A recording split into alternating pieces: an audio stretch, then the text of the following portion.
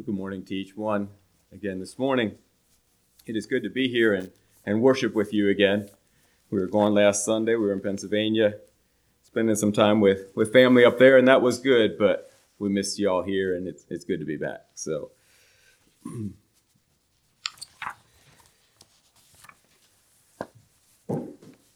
message that I felt led to share this morning isn't necessarily a New Year's resolution message or anything like that. But yet, as I studied and thought about the message, I did feel like there was a lot in it that challenged me. And I hope to apply these things even better this year than I did last year. I was blessed by what was shared already this morning. Brother Joe, in sharing his devotional, asking a few questions, and they coincide almost perfectly with what I felt led to share on this morning. What is my level of compassion for the lost and hurting? How well have I shown compassion to them this past year? And am I going to do any different this coming year? And what am I pouring on those wounds? The title that I gave the message is Ye Are the Light of the World. I want to continue looking at the Sermon on the Mount this morning, and we are ready for that part where Jesus calls us and says we are the salt and the light. And I want us to think about what all that means. You know, what would it have been like to be there on that mountain and listen to Jesus teach? You know, there were many people that were interested because there was multitudes. There was many people there. And how did he go about teaching this? Did he just share this as an illustration and go on, or did he expound on some of this? Just things that were going through my mind as I was looking again at these verses. So I invite you to Matthew 5, and we'll be looking at, for the first part at least, verses 13 through 16. Verses that are very familiar, but yet I find them challenging to actually always apply them. And it's not just me applying them, it's me allowing the Holy Spirit to work through me so that I can be what God wants me to be. Jesus says, Ye are the salt of the earth. But if the salt have lost its savor, wherewith shall it be salted? It is henceforth good for nothing, but to be cast out, and to be trodden under foot of men. Ye are the light of the world. A city that is set on a hill cannot be hid. Neither do men light a candle, and put it under a bushel, but on a candlestick, and it giveth light unto all that are in the house. Let your light so shine before men, that they may see your good works and glorify your Father, which is in heaven. So Jesus says that ye are the salt of the earth. What does this mean? How are you? How am I salt today? Of course, our mind goes to what is the purpose of salt? What is it used for? And one major use that we use it for is the flavor that it gives to the food we eat. Without salt, some food can be very just bland, right? One food that comes to my mind, I guess it's food, one snack, is popcorn. Probably most of us enjoy it. Some people don't, but I enjoy popcorn. But without salt, I don't enjoy it very much at all. It's quite bland. Salt gives or helps to enhance the flavor of food.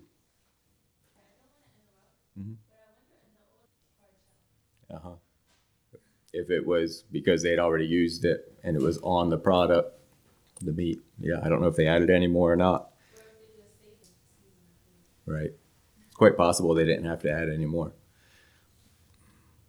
Well, that is another thing that salt is used for. It's used as a preservative. The Bible says we are to be seasoned with the gospel, with the salt of grace. What will this cause to happen around us? It would mean that our thoughts, our affections, our words, our actions would all be seasoned with grace. A verse in Colossians 4:6 says, "Let your speech be always with grace," which is speaking of favor or kindness, seasoned with salt, which is tasty, that ye may know how ye ought to answer every man. Is my speech always flavored with grace and seasoned with salt? How do I respond to others? How do I respond to my children? Mark 9:50, kind of a similar passage parallel to what we read here in Matthew. Salt is good, but if the salt have lost its saltiness, wherewith will ye season it? Have salt in yourselves and have peace one with another. So salt is good. We are to have salt so that we can season and have peace one with another. So this is what we are to be. This is how we are to act as salt here on the earth, in the way that we speak, in the way that we respond, relate to one another. What type of a savor, what type of a flavor are we leaving behind? But if we have lost our savor, Jesus says, or our flavor, we aren't really good for anything. Unsavory meat or food can be given better flavor when we use salt. But once salt has actually become unsavory, it is just good for nothing. And Jesus warns about that we don't become that way. Are we useful? Can God still use us to flavor this world? Some other uses for salt. Salt can help heal wounds. And it's kind of interesting that Brother Joe referred to this morning when he asked about wounds. What do we pour on a wound or on someone else's wound? Do we use salt? Hopefully not in that incident or for that circumstance. But I remember my granddad, when he would hurt himself out on the farm, would cut his hand or whatever, and there would be a wound, he would just pour on salt, put on some salve, and wrap it up, and he was good to go. It might not be what Delmar recommends, but that's what worked for him. If it started to show a little infection, well, he just needed a little more salt, and it would help to heal. It would help to draw out, I believe, the infection. That's at least what I was taught, and I believe salt is used as a drawing agent in it. So how does that correlate to us? Are we like salt that can help to heal those that are hurting? We don't want to hurt people by the presence of salt, as Brother Joe shared. We don't want to come across that way, but are we a healing agent in that we care, in that we really do try to understand and help? And as I mentioned, salt has a drawing effect. Do we draw others to us, or do we repel others from us? Salt also causes us to get thirsty, or animals to thirst. If there's too much salt in our food, we become extra thirsty. So how can we use these different examples to have an effect on those that we meet in the world? Can we cause others to hunger, to thirst after righteousness? Earlier here in this passage of scriptures in Matthew, Jesus says in verse 6, "Blessed are they which do hunger and thirst after righteousness." Do we cause that to happen? Do we cause others to thirst for God, for what he has to offer? Is that the type of salt that we are?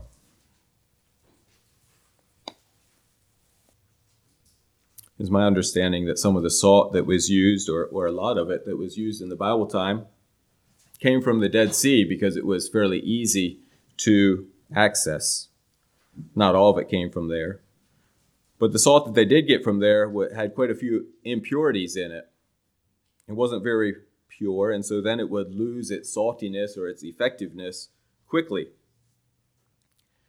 And here's something else that I found interesting as I was studying and thinking about the possibility of us losing our savor in this world, not being the salt that we are to be.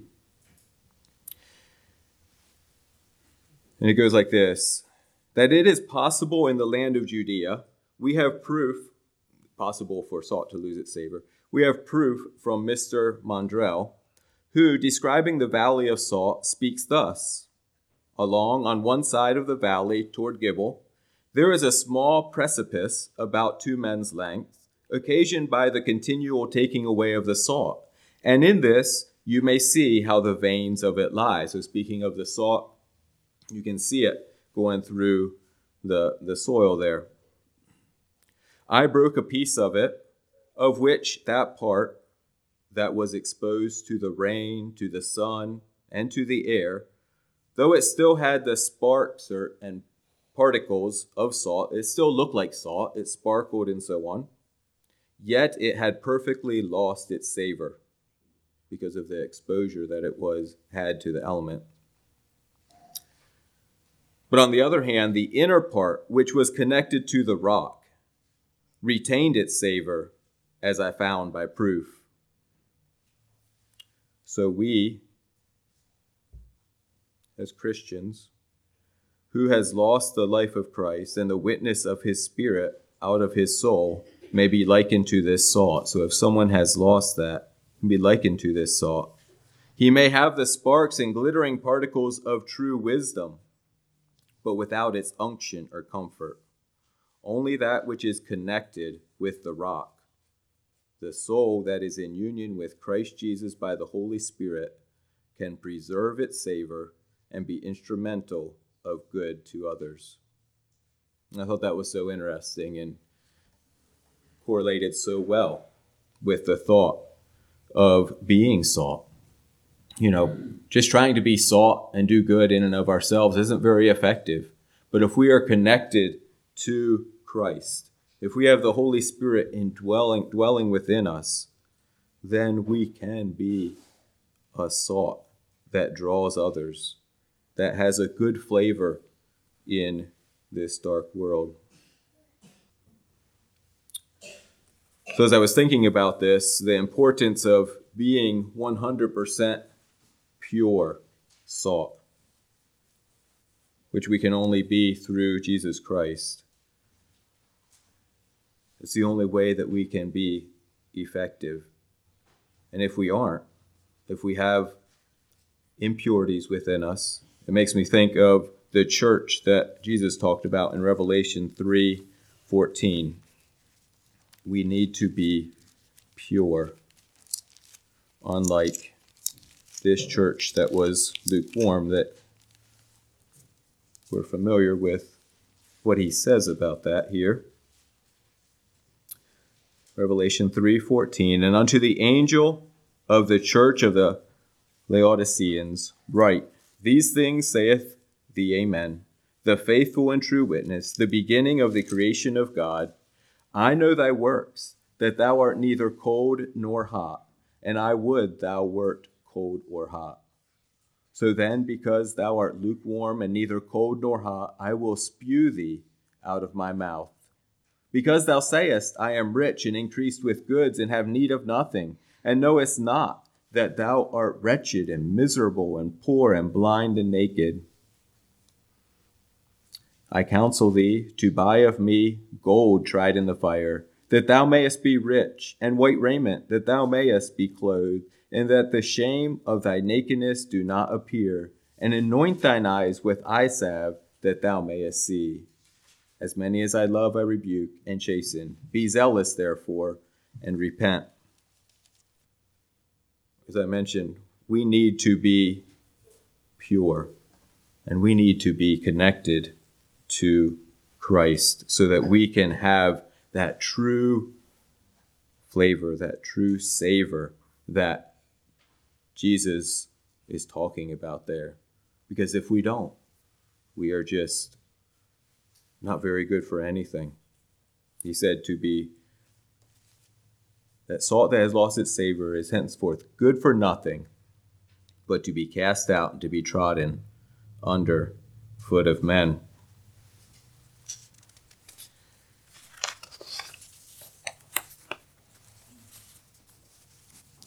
Jesus also said in this passage in Matthew, "Ye are the light of the world. A city that is set on a hill cannot be hid." And we like singing that song with the children. Often children like it. This little light of mine. And we do all the motions. But do we really think about what that is signifying? Are you a light that others can look to, that others can see Christ shining through? We understand some about how light works, that light can overcome the darkness, and that darkness really is just the absence of light. So wherever there isn't light, there is darkness. And there's a lot of darkness in this world, I think, spiritually. God would desire that we are a bright light, shining brightly in this dark world. We are familiar with the comparison that's used in Scripture a lot of light versus darkness, light meaning the good, darkness representing evil, such as in John 3:19. "And this is the condemnation, that light is come into the world, and men loved darkness rather than light, because their deeds are evil." And we see that just so true even now. So many people like the dark. They like to try to hide what they are doing. They don't want to get caught because of the evil that is within them, the evil that they are doing. So how can we be a light in this world that is so full of darkness? Obviously, we need to be connected to the correct source. And we were reminded of this yesterday afternoon up in south of Newmarket there, late in the afternoon. All of a sudden, the electricity went off in the house. It got dark. Well, it wasn't totally dark because it was not totally dark outside. But we had lost our connection with the source that light needed to stay on.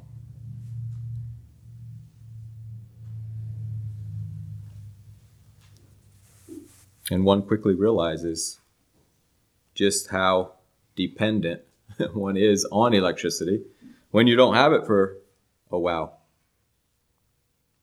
But how dependent are we on Christ, on God? Are we connected to Him?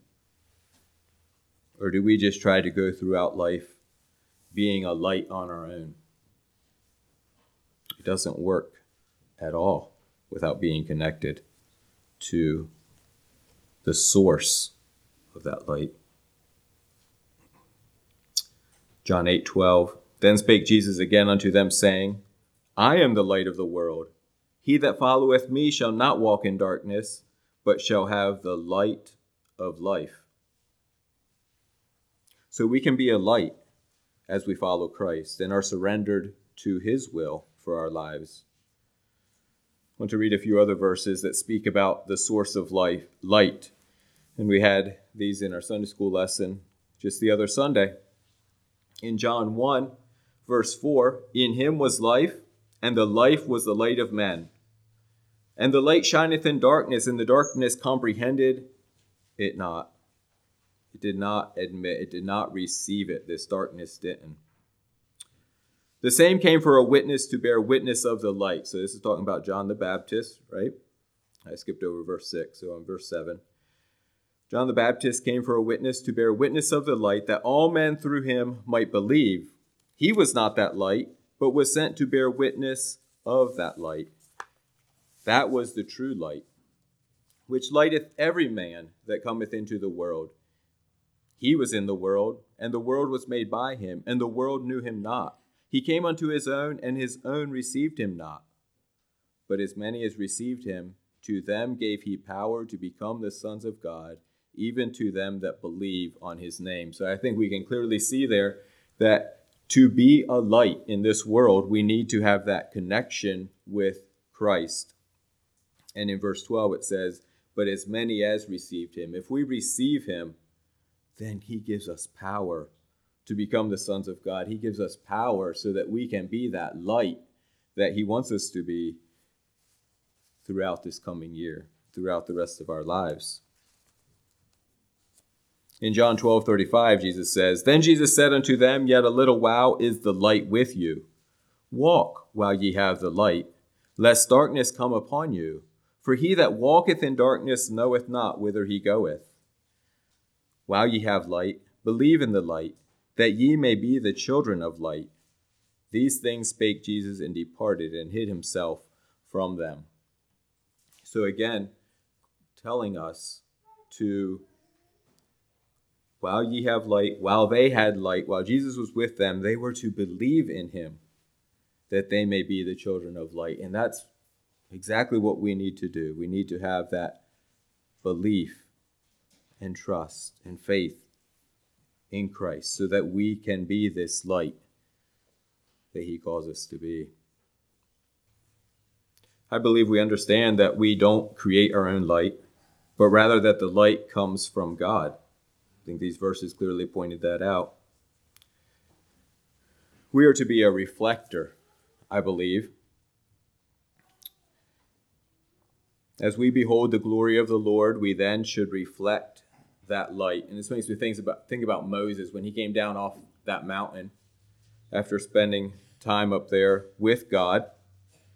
The children of Israel didn't want to or couldn't look upon his face because it shone so brightly from the glory of the Lord that was still reflecting off of him. He needed to veil his face. And I wonder, can the world see Christ in me? Is it reflected in my life, off my face? Is there a joy that people can see? Is there something different about us as Christians that draw people to us, that people can see God in us, through us? You know, it's very important that we don't allow anything to come between us and the Lord's light so that we can clearly reflect that to those around us. And hopefully it's not wrong to use the idea of being a mirror for this illustration about being a good reflector of Christ. And as I thought about that, I thought about a mirror. How many of us like to look in a mirror that is all fingerprinted up and smudged up and use that? It's just not very pleasant, is it? It's always nice to have a nice, clean glass to look in. And it reminded me of back years ago when I used to haul silage with a silage truck. In the morning when you would get in, if the windows are all dirty and the mirrors are hard to see in, it just seems wrong. It's just hard to think that you're going to do a good job that day. I often like to clean the windows and the mirrors so that you could see well and see clearly. You use your mirrors a lot for backing around, and so it's important to be able to see clearly. But as you would go throughout the day and running through the dusty fields and so on, the windows and the mirrors would get dirty again. And as you were driving along, you often didn't really think about how dirty they really were. You just kind of adjusted to that. And unless they got splattered directly with the silage from the cutter, you didn't bother to wash them the rest of the day. But by nighttime, it was getting somewhat hard to see, but in some ways you just didn't really think about it. And I had to think about our lives. We start out our Christian life all nice and clean, and we can be a really good and clear reflector for God. One so that others can see Christ in us. But sometimes throughout our lives, there's smudges and things that get in the way so that we don't reflect God's light the way that we should. And I feel it's very important. I know it is, and God's word teaches that we examine our lives, our hearts, and see whether we are continuing to be a clear reflector, a pure reflector of Christ's light, so that we can truly reflect God and be that light that he calls us to be. How can we expect to be a good light if there's something that we are allowing in our life that God doesn't want to have in our lives? 2 Corinthians 3:18 says, "But we all, with open face, beholding as in a glass the glory of the Lord, are changed into the same image from glory to glory, even as by the Spirit of the Lord." Philippians 2, verses 14